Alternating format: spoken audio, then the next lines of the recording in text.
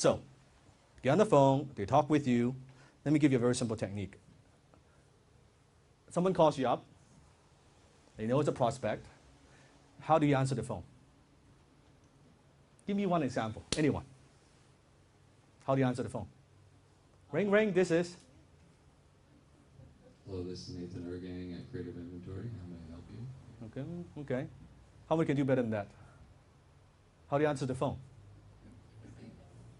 That's the Dan Locke way. I say, hi, it's Mila here. How can I help you? Okay, not bad, Mila, not bad, not bad. Or sometimes say just because I knew you were calling, because that's how you Okay, know you're calling, which is good. That's pretty good. I like that. That's a good one. When I'm feeling feisty, yeah.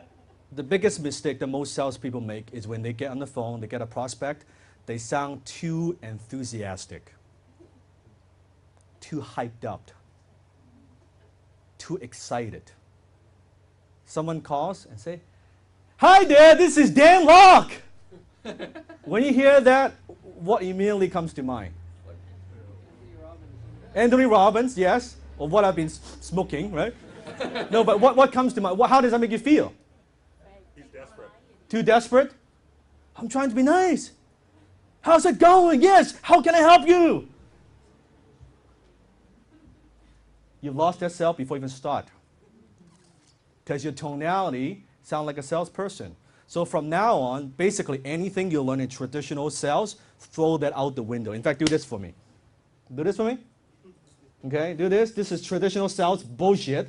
Put it here, crumble it, throw it out. Anytime that you sound like a salesperson, stop. Salesperson, so eager, excited. Yeah, I can help you. Sure. Can't wait. When do you want to meet? Right now. Yes, I'm there.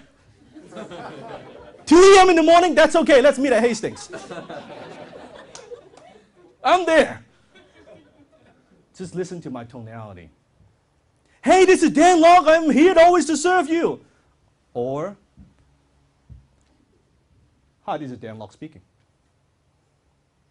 What can I do for you?